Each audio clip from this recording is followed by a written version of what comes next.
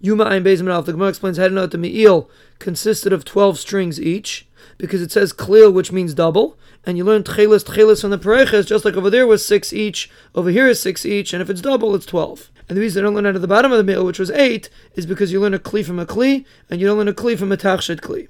The Gemara says maybe you should learn Gufay from Gufay, and not learn Gufay from Alma.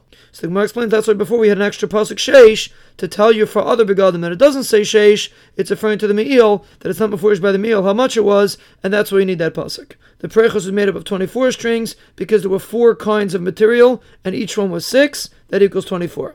The Cheshen and the Ephod were 28, and the Gemara explains because 4 of them were made out of 6 strings each, which is 24, and Zahav was made out of 4 strings each, which is 28. And the Gemara learns out of a pasuk V'kitzet Psilim, which says Psil Psilim, which means the gold was only 4 and not 6. Rav Ashi says that the gold was obviously 4 strings because the pasuk says you put gold into every one of the materials, and there were 4 materials.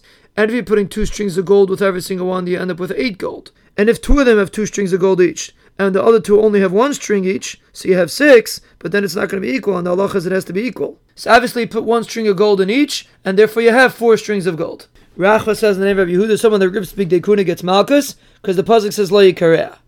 Rabbi Elazar says someone that takes the cheshen off the ephod, someone takes out the bottom of the aron and gets malchus, because it says lo yizach lo yasuru. The pasuk says b'tabes aron yu abadim lo yasuru mimenu, and then the pasuk says you put the bottom in the tabais. So obviously they're able to move back and forth, but they don't actually come out.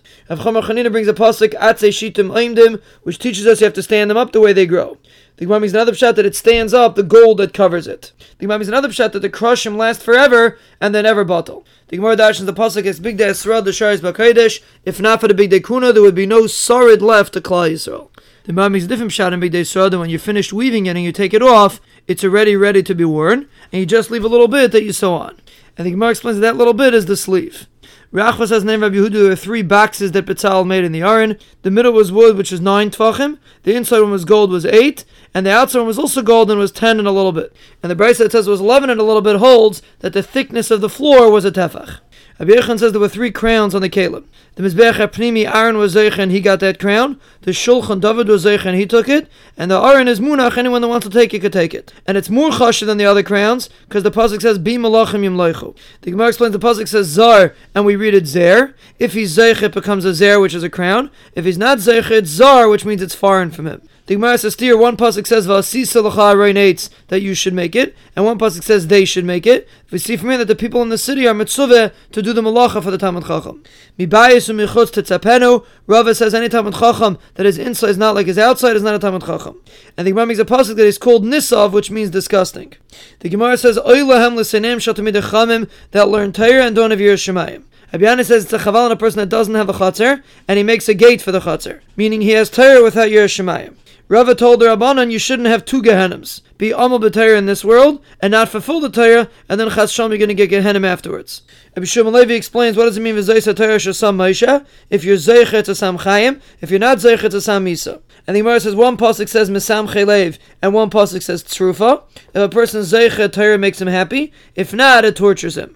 Rish Lakish explains the pasuk, if he's Zeich, it purifies him for Chaim. If he's not Zeich, Chas Shalom it can bring him to Misa. Yiras Hashem Tahara Medis Lahad. The Gemara explains it means a person learns Torah b'Tahara, which means he first gets married and then he learns Torah.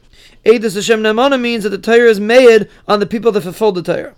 Ma'aser Roikim and Ma'aser Chayshiv, the Gemara explains first they make marks and then they sew it. The Gemara makes a different shot that Ma'aser Roikim is with a needle, so therefore there's only one picture on it. Ma'aser Chayshiv is weaving, and therefore you have 2 different pictures on 2 sides.